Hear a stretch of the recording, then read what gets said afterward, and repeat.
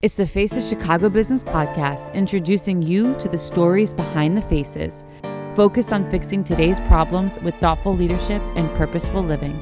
Sit down with us as we get to know the individuals who make our city second to none. How you guys doing? I'm Tony Arce, and this is the Face of Chicago Business podcast. Today I'm joined by my dear friend, Katrina Roddy. Katrina, I appreciate you being here. Thank you. Thank you for having me. You are originally from Chicago, but raised in Joliet, right? Yes. So you could say Chicagoland. Chicagoland, I'm definitely. part of that, Yeah, it's still considered Chicagoland? Yeah. It's the second biggest city in Illinois. Who knows? Yeah, something like that. Yeah. So what was that like growing up? I mean, you have experiences in both cities. Yeah. Tell me a little bit about life in Joliet for you, your family and upbringing. So I am number 5 of 6. There's 3 boys and 3 girls. Okay. And so my parents came here from Southern Illinois. They were in little small towns called Pulaski, population 100. Ullen, population 200. But that's where they grew up. And so we were so my older siblings were in that area until my parents decided to move this way. And they moved this way, and she moved with her sister. And once they all came up this way, then I was born. Joliet, Silver Cross Hospital. Yeah.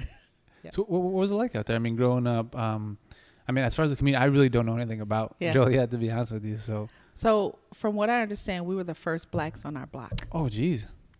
And we had another family move in at the end of the block. And that was like a couple of years later. And they had 5 children. So our kids, everybody on that block went to school together. Mm-hmm. And so that was very interesting. What I learned, though, is when I moved in Chicago, it's been about 25 years now. Mm-hmm. So when I moved here, that's when I started to learn how everything was segregated. Mm-hmm. I didn't know that. Because I went to school with everybody. If you were in our neighborhood, you went to the same elementary school, went to the same junior high school, you went to the same, well, not the same high school because there was a couple of them that they can go to. So the majority of the people went to these schools. So I didn't know that people were separated until I actually started living here and moved here, which was good, because we just kind of grew up with everybody. And the reason you moved here was because you went to school here. Yeah, so I moved here because my parents at the time retired. My dad, in 1989, had a very terrible motorcycle accident. Oh, wow. So it put him in the hospital for quite a few weeks. Yeah. And once that happened, he recovered from it, but he still had some injuries. And they wanted to move a place that was a little bit warmer because of his feet and his, all the medical issues that he had gone through in the motorcycle accident. So they moved to Kentucky. But by that time, I was working downtown Chicago. Mm-hmm. So because I was working downtown, I didn't want to give that up because I really enjoyed it. Yeah. And so that's when I moved to the city. Oh, okay. So now, you went to Robert Morris. I did. And you were explaining to me that part of the reason that, one of the reasons you went there was they had a work program, right? Yeah. Tell me about how you got involved in the field that you're still in, right? Since back then. So my family, we couldn't really afford to send people to school. I was the first one of 6 in my family to go to college, graduate from college.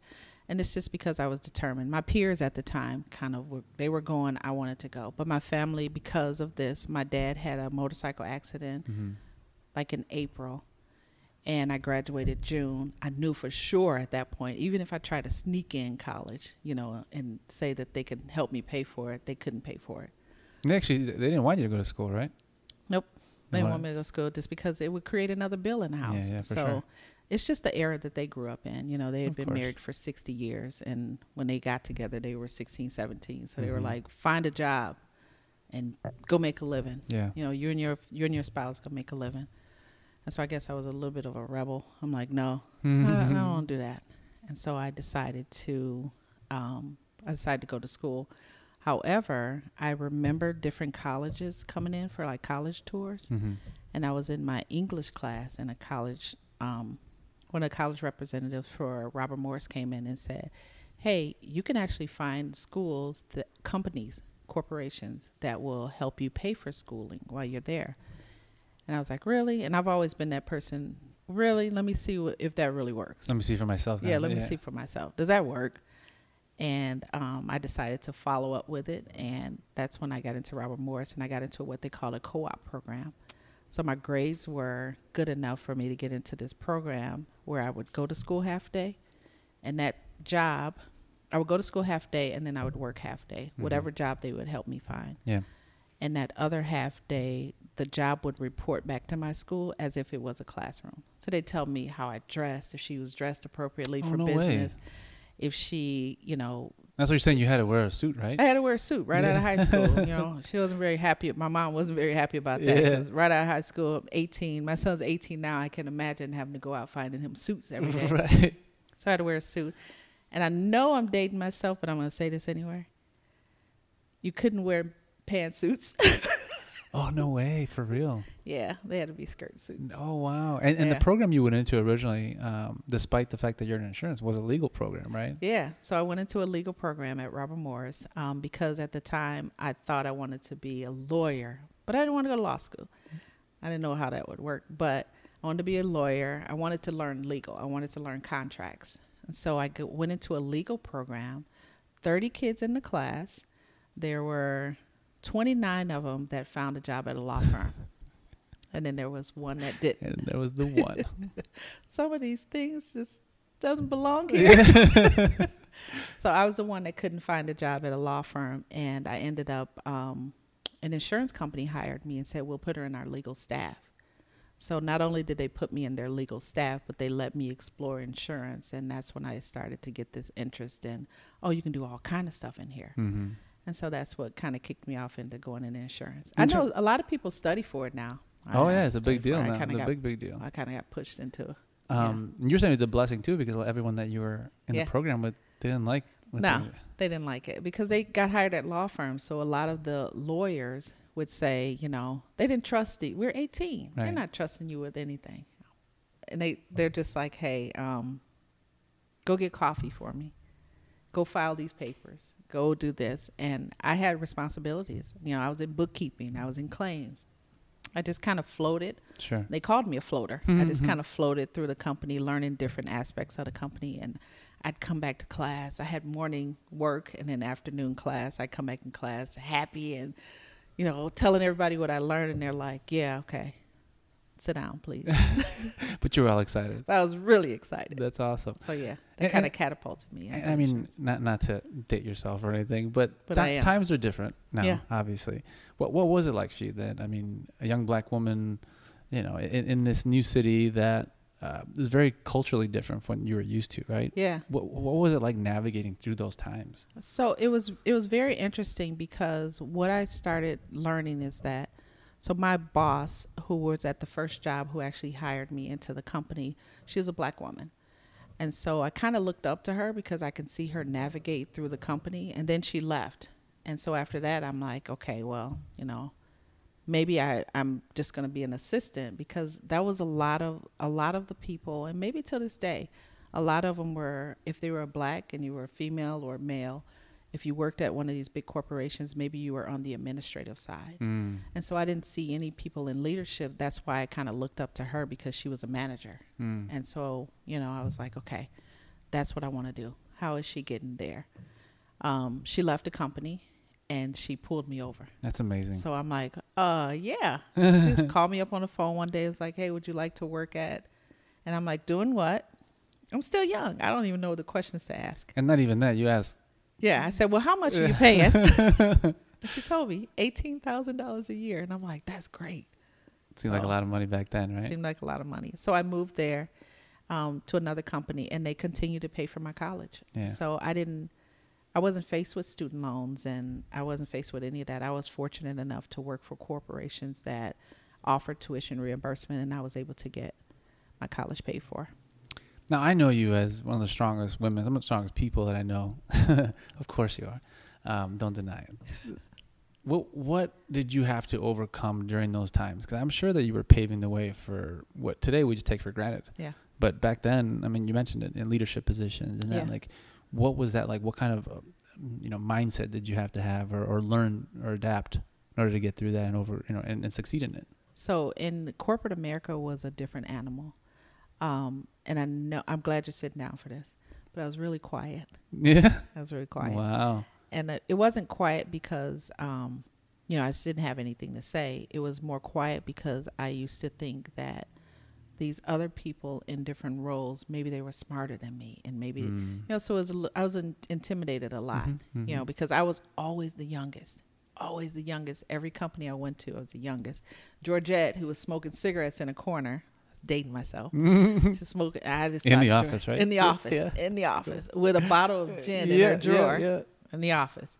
But she, you know, she had a very strong voice. I thought Georgette was gonna do it.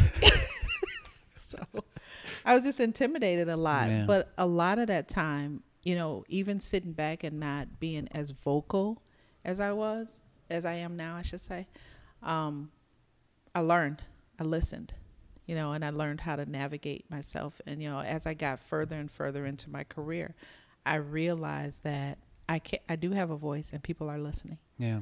So I should probably speak up. So, you know, it kind of transformed. But remember, I started at 18. You know, I started at 18 and I ended my corporate career at 48. Wow. So that's, you know, 30 years. 30 years in the same industry, right? I literally grew up in the industry. Wow. And it was always in, you mentioned it was commercial too, right? I mean, it was a little bit different than most. You hear about insurance now. Yeah. And everyone seems to be more the personal or, you know, insurance. What was that like? I mean, it seemed like it's pretty much a certain type of person, right? Yeah. And you didn't necessarily fit that mold. Not at first, no. Yeah. You know, I didn't fit it, but I didn't know. That's all I knew. I didn't know anything other than commercial insurance. And so taking on roles in what we call national accounts. National accounts are these big companies. You know, when I left my last company, I had clients like Saks Fifth Avenue. I had Discover Card. I had Post Cereal. So these were big clients. And it takes a minute to get to that position where you are their advocate. Because if you're working for insurance for them, you prospect. I hear some of these prospects now, we prospected 3 to 5 years out. So you had to build a strong strong relationship before they even allow you to say, hey, I want to handle your insurance coverages for you. Sure. Because at that size, they become a financial play. And so it took a while, took trust. It took, you know, they really wanted to know, who are you? Like, can I trust you with the things that I'm doing here? Because it's a lot. It's a lot of money. It's a lot of, we got employees. We got, you know, what are we going to do? So, now, when it came to, so you have a son. Yeah. London. London's 18. 18 years old. So obviously you had him while you were working in the industry. Yeah. Wasn't the easiest thing to be, and a single mom to add to it, right? Yeah. Wasn't always an easy road. No. And you had some stories. Not at all. It was not an easy road.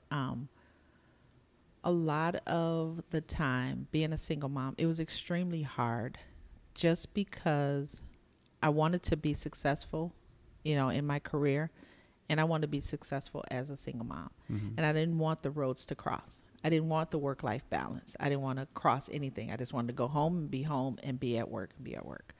And so that created some challenges, but then I learned how to maneuver through them. And it takes a company and a special person at that company to give you chances that help you succeed through that. And so early on, you know, I had bosses that would tell me, you know, hopefully, you know, he doesn't get as sick as much. Because he did have some issues, right? He had some breathing issues in the beginning. Yeah. And I hope he doesn't get that sick. And I can't really control that. And you shared a story with me that I found, frightening. I mean, to have to go through something like that. But when he was 1. Yeah. So when he was 1, he had, this is a story that I remember. So in the world of insurance, especially in corporate accounts, the month July 1st, it's called 7/1. Your 7/1 is a big month because a lot of these big companies, they may renew their accounts then. So there's a lot of prep to do these accounts. And so I recall he was 1 year old, and I got a call from his daycare saying that he's having he can't breathe. And so what do I do? So I instructed her to take him to the hospital. And on the drive there, I called my doctor to let her know, called his doctor to let her know we're going to the hospital. I'm going to the hospital with him. And she's like, well, where are you now? And I'm like, I'm driving there. Who's taking him? Like, I get all of these questions, and she's like, who's taking them? And I say, well, a daycare provider. Where are you now? Like, she's asking me the same thing over. And then finally she blurts out, if you don't get to your son right away, I am going to call the authorities on you. She said, let me explain to you how he's breathing right now. Mm-hmm. She said, if you had to run a marathon, 8-minute mile, right?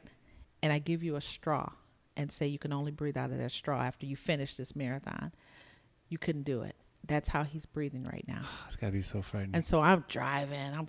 I'm crying the whole time. I'm like, no, I'm thinking she's going to call the authorities on me for one. And then I'm thinking, I got to get to my son now. I was so concerned about being in corporate and this, what they may say about me leaving to go with him. It's frightening. And so I got to him. I get to the hospital. I call the job and I say, hey, I'm here. And, they, in the beginning, yeah, okay, that's really sad. I hope he's better. But they ended the call with, but you do know this is 7-1, so we need to make sure you get. And I'm like, curse word. I don't give an F about a 7-1. I'm trying to get to my child who can't breathe. Yeah. So it's the environment. It breeds this kind of stuff. For sure. They make you eat your firstborn, really. Yeah, right. That's part of the requirement. Yeah, but I don't believe some of those things happened for the men there, but because I was a single mom, right. there's a true contrast. Am I saying that? No, yeah, of course. Contrast. Mm-hmm. So yeah. Now, did your perception change of the company you worked for at the time? Yeah. Yeah. Yeah. And then, because I thought it was just culture, because everybody did the same thing, and when you're in it, you don't know, because everybody's doing the same thing. So I leave there and I go work for another company, and they were family friendly. So now I'm afraid, because I'm like, if he has a breathing issue, I'm afraid of what they may do if I have to call off, right? Because I've been, been in this other company who told me what they would do if we have to call off. And so they were like, hey, bring your son to work. I'm like, why? Just so we can keep him. I'm like, I don't think well, why would I bring him here? Right. I got work to do. But they would literally have like some of the administrative people, stay with the kids, take them to lunch and do whatever. If you wanted to bring them in, you did. And they would call me if he got sick. And I would say, okay, I'm only going to be out because I'm so nervous about, I spent 7 years at this company. I'm so nervous about what would happen. Fear. Yeah. And they would say, bring him in. And then they would call me back if he got sick, and they were like, it doesn't take a day to heal, so stay off as long as you need to. Nice. And they meant it. Yeah. They weren't like, okay, she's going to stay off and we're going to mark it down. So it was just a very family-oriented company. So that's when I learned that, you know what? It just takes that certain person to care and not be driven into the culture that we're working in to, help you get through these things. Absolutely. So, yeah. So how long were you in corporate America for? Exactly 30 years. Wow. That's a long time. Yeah. So you decided to leave corporate America. Yeah. Right? And you pursue what? I didn't decide. Oh, you didn't decide, right? They decided to leave me. Yes. You manifested. I manifested, yeah. The last company I was at for 10 years. And then I remember getting a call from my boss at the time, and he said... And you were being groomed. Yeah, I was being groomed to go to the next level. All right. And so he calls me, and he says, they're letting me go. And I'm like, I don't know. He said, we just need to talk because I know. They're letting your boss go. They're letting my boss go. And I'm like, okay. And so a few hours later, he calls and said, they're letting us all go. So pretty shocked. Yeah. Pretty shocked. It hit us pretty hard. So after he did that, I decided that, I wasn't going to go back into corporate because I'd been in it so long. And I had certain goals, that I wanted to do. I always said, by the time I'm 50, I'm going to leave anyway and do this and do that. And, I kind of talked it into existence. And so I took, I took it and said, this is what I'm going to do. And so I decided to become an independent. And how'd that go for you? How was it? Just what you expected? Did you have some challenges up front? No, I had many challenges. Yeah. But on the bright side of it, I had, there was a lot that I learned in corporate that I took for granted. Mm-hmm. I took it for granted. I took the skills that I had for granted. But a lot of times we all did in corporate, just because you're working, that's your job description. Got to do it. Yeah. There's no way around it. Yeah. And so when you become an independent, what you learn very quickly is you did your job because you had to do it. But some of the other things that you may not have done, it could have been somebody else's job. So when you become independent, you got to do all of it. Right. And so I was learning from people who, had different positions and taking the skills that I had and just saying, like, I got to merge all of these. I got to learn as much as I can. I hit a bunch of bumps along the way. I mean, I think the biggest challenge of all was I don't get a check every 2 weeks. Like, where's my money? Right. So when you're an entrepreneur, basically. Yeah, you really are. And what skills did you take away from the corporate experience that helped you as an entrepreneur? So there were things that I just did naturally because that used to be part of my job in corporate, and I have done it so long. So there were skills like leadership skills that I had, negotiating skills. There were skills such as presentations. Like, I don't mind doing a presentation in front of people because that was part of my job. I don't mind sitting with people in the C-suite because that was part of my job. So those are the things that I did just because I've done them for years. I've had to do them working on national accounts. Some things I had to get used to was the admin side.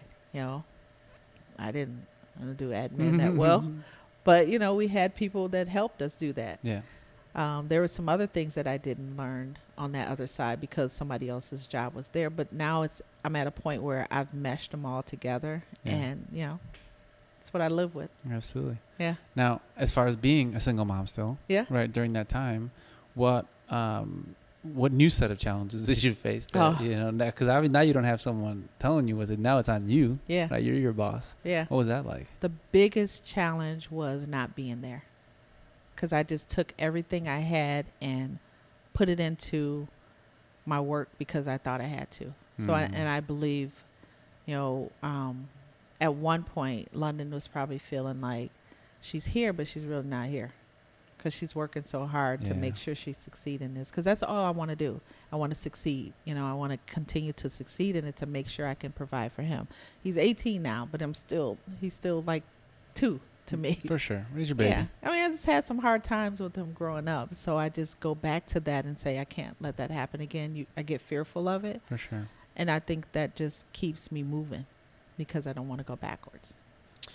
So you always seem to me, like I said, you're just such a strong woman, but also very grounded in who you are and very confident. Is that something that you always had since you were growing up? Or is that something that you have had to learn? Had to learn. And how did you go about doing that? Every single progress report, even when I started working, my performance reviews said if she had confidence. Can you believe that? Wow, no, not at all. I said you need more confidence. Wow. So it just took time. That. You need more confidence. Yeah. Because I would question things. Yeah. Yeah, I would question them a lot because I don't know. Question things, question yourself, question everything. Question myself, question things, questioning everything. And they were like, you can do this. And I'll never forget when I worked at a company called ACE. My boss at the time was like, you need to create an I speech because I can see what you're doing. But every time you come to me, you say we. And I'm like, we did this and we did that. And he's like, nope, not listening until you say I. No way. And so I had to create an I speech, and that kind of started building my confidence. I guess I can do this, or I did it already. And I just wanted to give everybody credit because I know I didn't do it by myself. Yeah. And so I had to get out of that, and I still use we because I need to, because we helps me. Because there's so many people involved I give credit to a lot of people helping me grow. Of course. And so I always use we. But he's like, I've seen the stuff you're doing, and until you say I'm not going to acknowledge. Yeah. So that was part of it. And then going into the last job I was in, my boss at the time was super supportive. He was super like, here's what we're going to do. I would go to his office to talk, no lie, Tony, to keep me from talking to him about stuff, about how do I do this or how do I do that, because he was like, you have the confidence, you have to do it. He would say, I got a meeting in 5 minutes. And I'm like, but in 5 minutes, it'll be like 1:53. Yeah, I got a meeting, so you got to leave. I'm like, all right. And so he knew by doing that, I would go out and figure it out on my own. So he's like, I'm not gonna keep, hand holding you through this. I'm not. And we laugh at that today. He's one of my biggest mentors, one of my best friends. Yeah, so we talk about it all the time. And he's like, yeah, I would tell Katrina, oh, I got a meeting. You got to go figure it out. And I would. And so there's just over the years, it started building up confidence and understanding. But I didn't always have it. I always thought somebody else could outshine me. And it was my narrative. I didn't made up myself. Yeah. So once I got over that, then, and it still comes back. But now I can feel it when it's coming back. And then I just say, oh, okay, you know what? I just got to do this. And got to do it. The other part of it, I've always noticed, and I know recently you went through something very traumatic and tragic in your life with your mother, right? Losing your mom. And during that time, what I noticed is just how composed you were. Really? And that, oh my God, yeah. But not only that, but from my understanding of it too, that it was your siblings that also kind of looked to you as that, so again, is that something that, how do you deal with stuff like that so well? Where's your mindset? Where's that your heart at that allows you to overcome something so tragic and so unexpected, right? Because it was an accident. Yeah. Yeah. Like what goes through your mind? What goes through Katrina's mind in those moments where life is just really, really hard? So you mentioned it was your mindset and your heart. It was not my mindset. My mindset was everywhere. I was all over the place. It was my heart. Yeah. So there were a lot of things. So my mind was just racing. It was all over the place. But my heart said, sit still and you'll get the answers. Because I always had to figure out how to just sit still and listen instead of trying to do this or trying to do that. And so just keeping it all together for me meant getting sleep, getting, the rest that I needed, doing the things that really mattered, which I started a while ago. So these are things that I just didn't start. They kind of, they heightened during that time. A few years ago, I started doing yoga. So I learned that breathing exercises really relaxed me. It really took my mind to something else. And so I did a lot of breathing exercises. I'd spaz out all the time. During that time? During that time and now. I get in a car. So my mom was in a car accident. Right. I get in a car now and there are times where I just start. And I don't, just hitting a brake will make me trigger. And so it just, it's one of those things where I continue to breathe. I continue to talk to people about it. And I become a listener for my siblings. I have one sister. She's in Oregon. And she would brake at just walking down the street. She'd brake. And so she would call me and I would say, I got a 30-minute drive home. Cry as long as you want. I'm not going to say a word. It's just stuff like that. Sure. And they kind of looked at me and said, okay, well, what are you doing to get through this? Because it seems like you're doing, well, I guess it seemed that way on the outside, but I was really kind of torn and just trying to make my way through it. Trying to make sure London was okay. Trying to make sure, and I know they say you're supposed to make sure you take care of yourself, but I felt at that point myself was taken care of, so I needed to take care of some others. That's deep. Yeah. Yeah. No, and I see it. I see it, and obviously, I would say, you should be giving this advice to others, but I know that that's what you're working on. Yeah. Right. That's something that you want to offer others through what you're doing, and I know now you're on a new venture. Yeah. Right. Tell me about your latest accomplishment. I am an author. Woohoo. And it all came about because I left corporate. Yeah. And I had to figure out a lot of stuff. So I thought, I had enough people to start asking me, how'd you do that? Or why'd you do this? Or why'd you do that? And I just wanted to compile it all and put it into one place for them to do that. And then offer them some help getting through the book. So I wrote a book called Steal Your Skills from Corporate. Mm-hmm. And it's really how to use your corporate skill to become an independent contractor. Wow. Yeah. And so it was important to me. How long had you been thinking about doing that before you actually started the process of writing your book? So I've been out of corporate for 3 years now. Okay. And it probably started in that first year that I started thinking about it. Okay. Just because I would go to networking events, people would say, how do I do this? And how do I do that? And I give out, I help anybody. Of course you do. And then I started continuing to get the same questions, they wanted me to talk about the same content. I would go talk about these things to different groups of people, individuals. And then I just decided, look, I'm going to put together a program for this. I'm going to put together some ways to help people get through this who may not have, who may have struggles getting through it. Just because I did. I hit all the bumps on the way. Tax issues, being a business person. I knew my craft, but I didn't know how to be a business person. Sure. So I had to learn all of that stuff. And I just want to make it a smoother and easier ride for other people. So now I know that before, you had mentioned work-life balance, that you didn't want it, right? Yeah. How has your perception changed, or how has it matured from that point? And what advice do you offer others in terms of work-life balance, and how being an entrepreneur or being on your own really, you have to have that, right? Yeah, you have to. You have to. And before, when I said I didn't want it, I had to learn very quickly that I need it. It wasn't more of a want, it was a need. And so that's what, part of me writing this book too, is there's a chapter in there that talks about how to set your calendar. If and it's shameful to say that you would have to set in a time to just spend time with your child or whatever. But for example, right now, every single morning between 8 and 10, I do a 5-mile walk. Wow. So that's in my calendar. And so I schedule all appointments around that. So once you start to learn calendar management, you can just do things, and then you create the time that you're looking for to have that work-life balance. I won't answer my phones on the weekend for business. I mean, some people do. I just won't. So everything is calendared out, and you just have to stick with that. You have to be accountable. You have to stick with it, because what I learned and what you'll learn very quickly is that people will take advantage of your time, and time is very valuable. Absolutely. Can't get it back, right? Can't get it back. And they will take full advantage. So, I mean, if you're a person and you don't really care about those things, then do it. But for me, I'm I need to spend time at home. I need to spend time just breathing, just resting. It's and I know people use this analogy all the time, when your cell phone's going and going and going and going and going, and then it doesn't work as fast, turn it off. Maybe it has to reboot, and then it starts all over again. And so that's what I look at when I look at my life, and how do I work, and what type of time do I want to take off.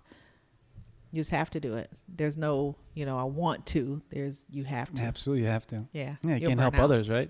Can't help others if you can't. If you're not good, if you're not healthy. Absolutely. Yeah, being healthy is extremely important to me. Oh, Drinking enough water, getting enough sleep. People don't realize how even the walks. I mean, the walks. Yeah. But you're sleep. You were saying too. Yeah, sleep is crazy. Got to do it. Got to do it. Yeah, absolutely. I learned that the hard way. Yeah, got to do it. Now, beyond the book, what are other ways that you envision helping others? I know that you're taking a little bit of initiative towards coaching. So one thing that came out of publishing this book is, how can I use it going forward? How can I use it to help my community? And what I really discovered is that I want to take this book and use it as a platform. I want to help high school seniors. Not everybody can afford college. Not everybody wants to go to college. But maybe they want to learn something else. Maybe they want to do something else, and show them ways to become an independent contractor. Maybe getting licensing, maybe getting certifications. These things are much cheaper than college, and they can still, have a successful career doing it, whatever they choose to be as an independent contractor. But taking it a step further, I'd like to take it and help those who are recently incarcerated and they're out now, because it's hard for them to go in and fill out an application and check that box. Absolutely. And so if they don't have to check that box, and they can do some things on their own to become an independent contractor, I'm more than willing to help them. So I'm partnering up with someone now to help me start that initiative. That's amazing. So yeah, that's what I want to do. That's awesome. Yeah. Well, we're excited. Yeah. So if someone wanted to reach out to you, who would be those ideal people who should be contacting you? So the ideal person is someone who's ready. I mean, because you're going to toy back and forth with the idea, because there's going to be a lot of things that come through your mind. It's going to be money. It's going to be time. It's going to be, what type of job do I do? What type of person what type of independent contractor am I? So my ideal person is someone who's ready, someone who's identified what they want to do as an independent contractor, someone who has the time and the resources to do those things, because, it's like being an entrepreneur. So you're going to have to figure out, time and the resources to get those things done. And that's what I'm looking for. And I've created an 8-week program for those to get through. At the end of the program, you know, we have some things to offer to them. So I'm pretty excited. Oh, we're excited for you. Yeah. Well, if you guys watching want to reach out to Katrina, please do so either directly or by clicking on the link below. But I just want to thank you. She's here. She's always here. And I'm always here. One of the nicest people you'll ever meet. So thank you. I appreciate that. Thank you for your friendship. Thank you for sharing your story. And we're excited to continue to share your story as it evolves. So until next time. Yeah. Thank you for your time. No, thank you. Bye.